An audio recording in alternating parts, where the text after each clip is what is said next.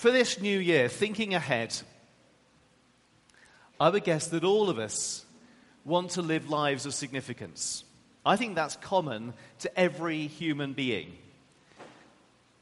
That we want to matter. That at the end of the year, we want to say, what I did in 2019 mattered. We want to say that at the end of 2019, what I did this year made a difference. We want to think that the world is a better place because we're in it. The world is a better place because I'm in it. And I think that's being honest, isn't it? Most of us want to feel that. We want to think that I matter enough to have made a difference to the world around me. That what I do will be significant in different ways this coming year. We want to look back in 2020 and go, last year, I know it seems a long way away, but it'll go very quickly, I made a difference. Well, the Bible has a way of talking about this. It says that this is called living a fruitful life.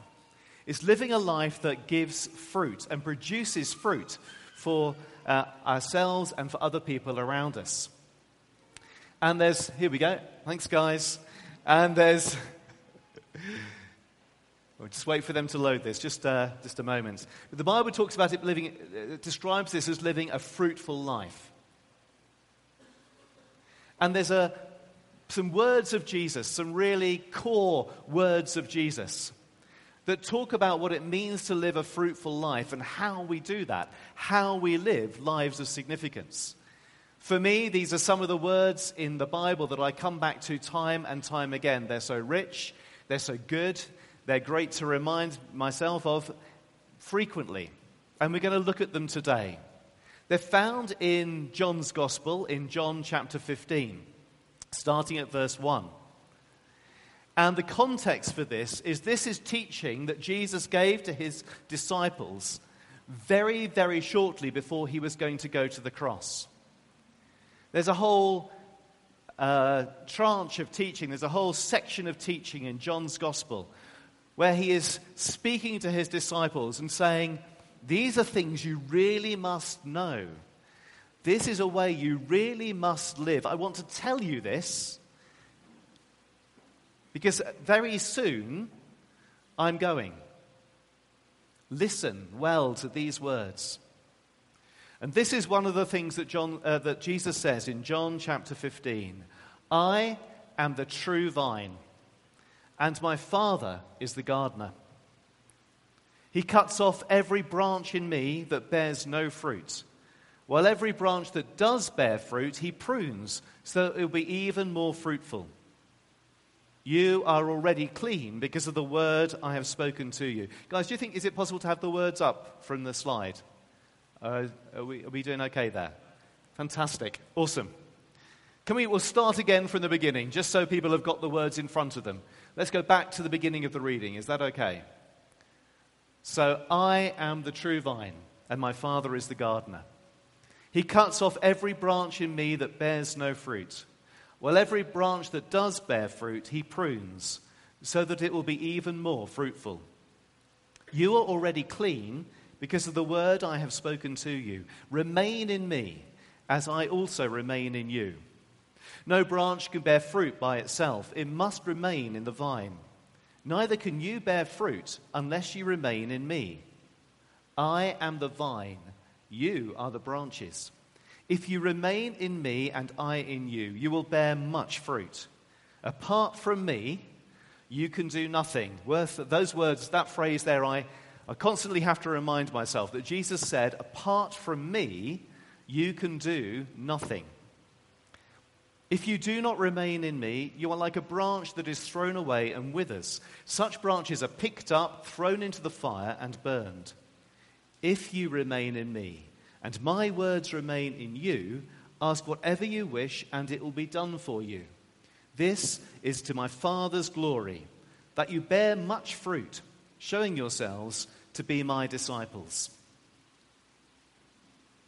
Jesus says of himself, I am the vine, I am the true vine, and you are the branches. Now, this would have been an everyday image for the disciples. For people in Jesus' day, they would have seen many, many times in their lives vines growing full of grapes. It would have been something that would just immediately they'd be able to picture in their minds. But more than that, this was a very important symbol for the people of Israel, where Jesus was speaking these words. Israel as a nation and as a people had many different ways of talking about themselves, but one of them was this, that we are a vine that God has planted. And if you look back through the Hebrew Scriptures, the Old Testament, you'll see this time and again. Israel is a vine that God has planted, and it's meant to be fruitful. God has planted, has created this people, and they're meant to produce fruit that gives glory to God and blesses the world. They are meant as a people to show the character of God, to display his character to the world. The whole world is meant to say, what does God look like? Well, we know what good God looks like, and we know what his character is because we see Israel. We see this people. They live in such a way that we know God's character. We know he is good. We know he is holy. We know he is full of mercy and grace. We know his desire and his heart is to bless the world. Look at Israel. That gives us a picture of what God is like. It's a vine that produces fruit. But the problem was, in Jesus' day, that Israel was not fruitful. It was a nation that was so far from displaying the character of God that Jesus spoke to again and again and said, you are not doing, if you look through the scriptures, he says this, you are not doing what God called you to do. So as he does many times, what Jesus takes the language that's applied to Israel and applies it now to himself and says, I am the true vine. He's already said to the disciples, if you want to know what God the Father looks like, look at me. Extraordinary claim to make, unless you are God. Says, if you want to know the character of the Father, look at me. You've spent time with me. This is what God is like. And I am the true vine. Not Israel, me. Jesus very often says something like this. He often says, it's all about me. Now, have you ever heard anybody say that to you? Probably not in so many words. They've not directly said to you, do you know what? It's all about me. It's all about me. Everything that goes on, everything in life, it's just all about me. You've probably not heard anyone say that to you, but my guess is some people have acted in that way, and you might have done so yourself from time to time. I have. Just like to, if you're not sure, ask someone who loves you really well and say to them, have I ever acted in a way that it's all about me? And just allow them to answer honestly. Well, Jesus really is the only person who can say time and again, it's all about me, and nobody takes offense. Well, some do, but most people go, yes, you're right. It is all about you. Jesus can say that because he's altogether good, altogether holy, and there is not one selfish bone in his body. Because he is Lord. So Jesus says, I'm the true vine, and you need to be connected to me. Now, my guess is that most of us don't think of very much about vines, unless we're actually involved in growing them. So, what would be the equivalent for us of thinking we're the vine, rather than Jesus? Well, this is what I was thinking about in preparing for today. I think many of us, most of us, from time to time, think that we're significant because of something about us. So we might think that we're significant because of our nationality.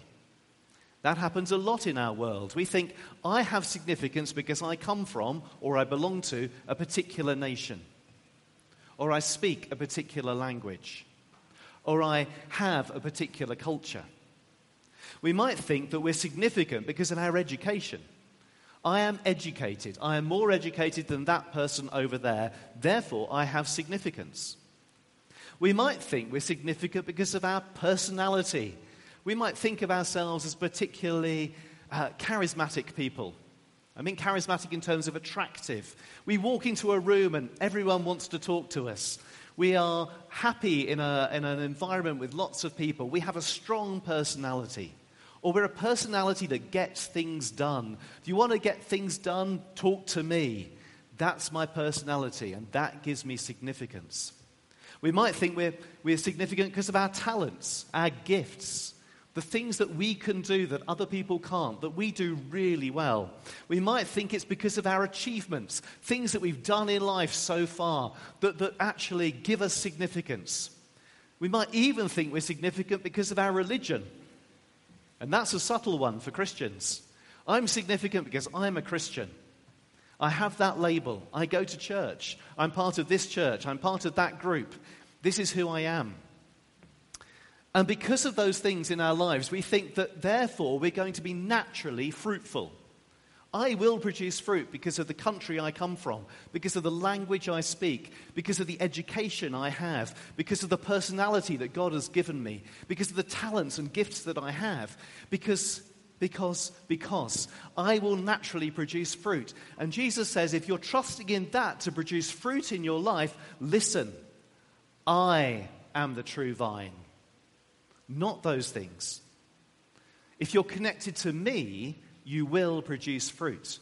Apart from me, you can do nothing. You see, there is a problem with relying on other things to produce fruit in our lives, and it's this. There are two temptations associated with that. One is pride. We might say, I belong to this nation, I have this education, I can do these things, and we take pride in ourselves. Well, pride is an ugly thing. When we are proud in that way, it leads to sin. It leads to separation from other people, and it leads to separation from God. But the other thing that it can produce in our lives is not pride. The temptation is to despair. The temptation is to say, because I am not that nationality, because I don't have that education, because I don't have a personality like so-and-so, because I don't have those gifts, because I haven't achieved much in my life, because, therefore I won't produce fruit, therefore I'm not significant. The good news this morning is that in Jesus we have significance if we belong to Him, and not in those other things which can come and go in our lives. If we look for our significance in something other than Jesus, we are living and standing on shaky ground. And at some point, and I use this advisedly, some point the earthquake is going to come. At some point, the ground you think you're standing on is not going to be solid anymore. But with Jesus, there is a life that is sure. With Jesus, we will produce fruit. So what's Jesus' command to us? And sometimes we get this a little bit muddled. If we know this verse, we get a bit muddled. Sometimes we think Jesus' command is to bear fruit. No, it's not. It isn't. Jesus doesn't tell his disciples, go and bear fruit. What does he tell his disciples? Remain in me. Remain in me. That's his command.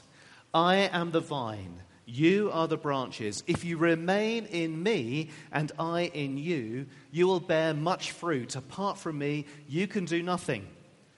Remain, another translation in English of this, which actually most of us many of us might know who come from English-speaking countries. If you come from an English-speaking country, you've probably heard this version. Abide in me. Abide is another way of saying live in me. Or make your home in me. Dwell in me. Or cling to me. Jesus says, make me the utter center of your life. And again, this is really good news. Because many Christians, many people who have life with Jesus, Read about what the Bible has to say about fruit. There's verses in Galatians where it talks about the fruit of the Spirit. Love, joy, peace, patience, kindness, goodness, faithfulness, gentleness, self-control. And we think, I must produce that fruit. And we strain and we stress to produce that fruit in our lives. And sometimes we think, how do I do this? I don't know. Sometimes if I just close my eyes and screw up my eyes and do this and just say, Lord, fruit, come on, produce fruit. Have you ever seen a branch of a vine doing that? I must produce fruit. Somehow, if I work hard enough, I'm going to produce some fruit. Here's the good news. If you're a branch of the vine, you produce fruit naturally. Fruit happens. Fruit happens. So remember that one. Fruit happens. If you remain, this is what Jesus says. If you remain in me, if you cling to me, if you abide in me, if you make your home in me, if you dwell in me, fruit happens. I'm not telling you to produce fruit. I'm telling you to remain in me, and the fruit will come. Such good news. Max Lucado puts it this way in his book, Anxious for Nothing, which I think is a fantastic book. He says this: the dominant duty of the branch is to cling to the vine. And the dominant duty of the disciple, the follower of Jesus, is to do the same. We Christians, if you're a Christian, we tend to miss this. We banter about, we talk about pledges to change the world, to make a difference for Christ, to lead people to the Lord. Yet these are byproducts of the Christ-focused life. Our goal is not to bear fruit. Our goal is to stay attached. When you are a branch of the vine, all the nutrients, all the goodness that you need to grow, to stay alive and produce fruit, don't come from you, they come from the vine. We're called to be fed by the vine. We are called to be fed by Jesus, that all that we need comes from him. We don't have to produce it ourselves. Now, there's lots of other ways we can try to be fed and live life. Here's a few of them. We can be fed by adrenaline. Sometimes it's just the next thing, the next high. It can be the next business high, the next deal that we make. It can be the next event that we organize. It can be the next thing that we do that brings us excitement. It can be the next day off. It can be whatever it is. We can be fueled by adrenaline, and we sort of go a little bit like that. We have our highs and we have our lows. The things that excite us, the things that move us, and then the days when those things don't happen. Sometimes it means we're looking for other things to produce adrenaline in us. Things that bring addiction, things that bring damage into our lives. But we work on adrenaline. I want to tell you this from personal experience, that I have made I make many stupid mistakes, but some of my most stupid mistakes are when I was trying to run on adrenaline. Mistakes as a pastor of a church, where I'm kind of going, yeah, we've just had a great service, yeah, fantastic, awesome, it was great, we felt the presence of God, and then I go into a conversation with someone afterwards, and I say the most stupid thing, because at that moment I'm not running as a branch of the vine, I'm running on the adrenaline of just what just happened. I'm kind of coasting, thinking I can do it. We had a great service this morning. And then you say something really stupid because you're not connected to Jesus. So that's me. I guess you may have made mistakes on that way too. But in the end, that does not produce fruit. Another thing that can be fed by is anger. Really? Yes, really. I once heard a speaker say that he had planted 2 churches out of anger. He was so angry at what the church he was doing that he planted another one. And of course it looks great. It looks very holy. What's more spiritual than planting a church? I guess that there could be some ministries that get started out of anger. I guess there's lots of things we can do out of anger. We bury the anger down, but what we're really saying is, I'll show them how to do it properly. I'll do this. We can start businesses or new work out of anger. Some people start new relationships out of anger. I'm going to show them. I'm going to have a new relationship that's going to be good. But the anger is the motivation for doing it. And what happened in the previous one? We can talk more about anger, but if you're fed by anger, it won't produce fruit. You die. We can be fed by ambition. Our hopes, our dreams, our plans. What are your plans for the new year? There's nothing wrong in making plans, but if that's what drives us, if we must achieve those things at all costs, we won't produce fruit. If that's the drive in our lives, it leads to withering and dying. There's many more things that we can be fed by that don't begin with the letter A. I just was playing around with that and thinking these are 3 core things, and you can add to them. We can be fed by so much. But the best way is to be fed by abiding in Christ, abiding in Jesus. If we're fed by Him, our life comes from Him, if we remain in Him, we will produce fruit. Fruit happens. How do we do that? Here's some wise words from a man who lived well over 100 years ago. He was a leader of the church in England, and he says this: "Abide in me," says Jesus. "Cling to me. Stick fast to me. Live the life of close and intimate communion with me. Get nearer to me. Roll every burden on me. Cast your whole weight on me. Never let go your hold on me for a moment. Be rooted and planted in me. Do this, and I will never fail you. I will ever abide in you." So how do we abide? How do we remain in Christ? Here are some ways. Firstly, we need to recognize His lordship. Here's the thing. It is possible to try to live with a little bit of Jesus in your life. You have that part of your life that belongs to Him. You can be part of a church and have that bit of your life surrendered to Him. You can say, "Jesus, I give you this part of my life, but this bit you don't touch. That part of my life, I make my own decisions." And to be honest with you, I think most of us do that a lot of the time. Jesus is good, and He often very gently will tell us, sometimes not so gently, "Mark, you know that part of my life that you think you surrendered to me? Well, now's the time to really surrender it." But Jesus is Lord. He is Lord.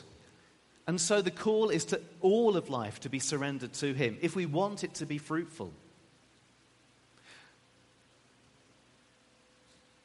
Remaining in Christ is not a spiritual technique. It's about relationship with Him. And so if you don't know Him, and it's possible to drift through life in a church, doing religious things without ever really coming to know Him. But if you've never surrendered your life to Him, the one who loved you enough to die for you on the cross, the one who gave His life for you so that you can be set free and be given a new life, if you have never done that, that is the first step. The rest of this won't matter if you've never done that.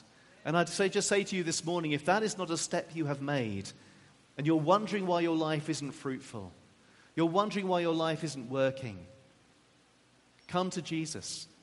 Surrender to Him. That's the first place, because He welcomes you. He welcomes you all the time. The second thing is to rest in His love. This is so important. You know, there's many parts to this, but one of them is this. We can be so busy doing things for Jesus that we stop actually spending time with Him. It is very easy to be toxically busy, poisonously busy. We can just work and work and work for Him. We can have an incredibly busy life and never stop to rest in His love. But resting in His love is more than just taking time to be with Him. It is that. It's about taking time to pray, to talk with him and to listen to him.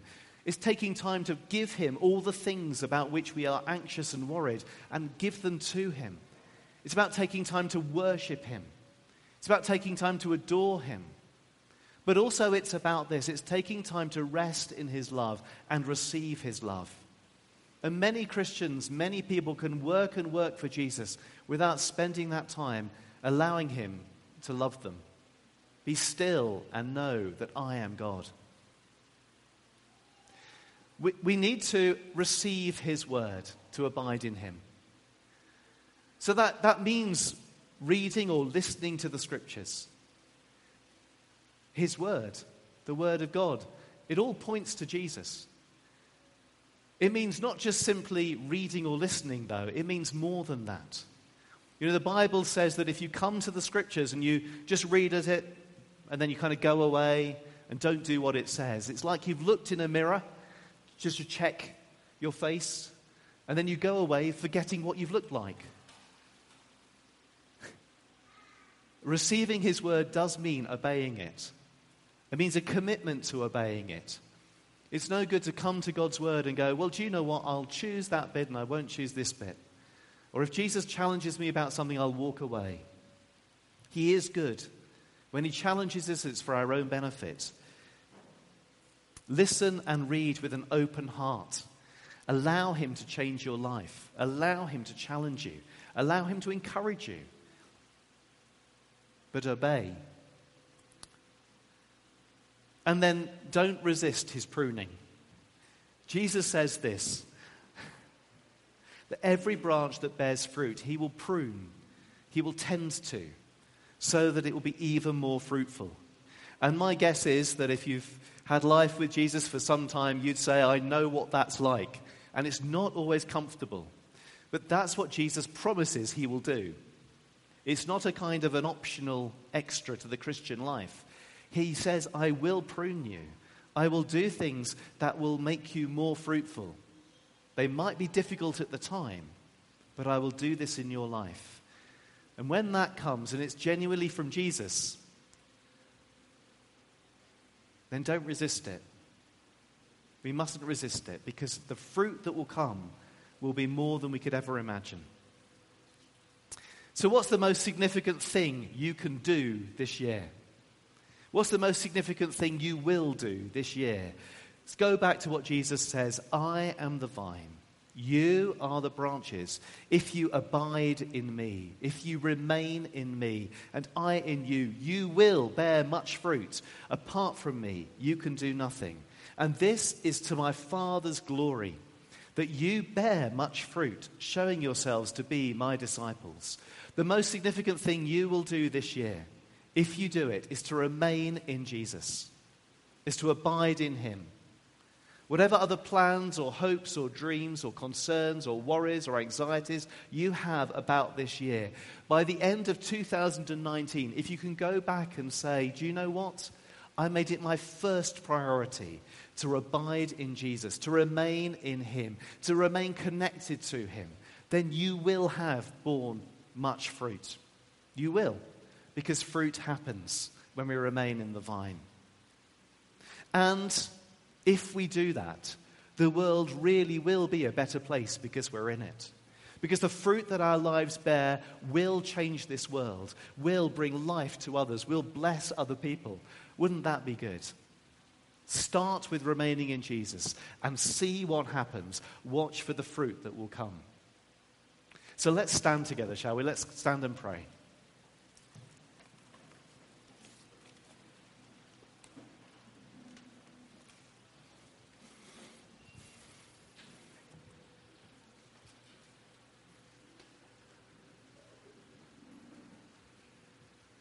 Lord Jesus, we want to thank you for your words this morning. Thank you for what you said to your disciples and still say to us. Thank you for the invitation to share life with you.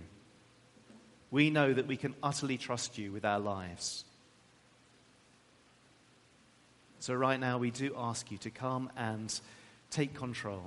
We surrender our lives to you. Lord, we want to remain in you. We want to stay connected to you. We want to make our homes in you. Fill us again with your Holy Spirit. Come and live in us as we live in you, that we may bear fruit, that we may bless the people around us, our families and our friends and our colleagues at work and our neighbours and this nation and the world.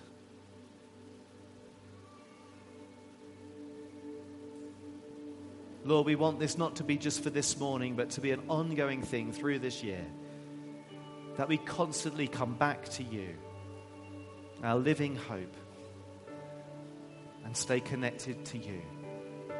We ask that you would help us do this so that the Father is glorified, so that your name is lifted high, so that this world is a better place because your people, Father, your sons and daughters are living in it. We ask that, Jesus, in your name and for your glory. Amen.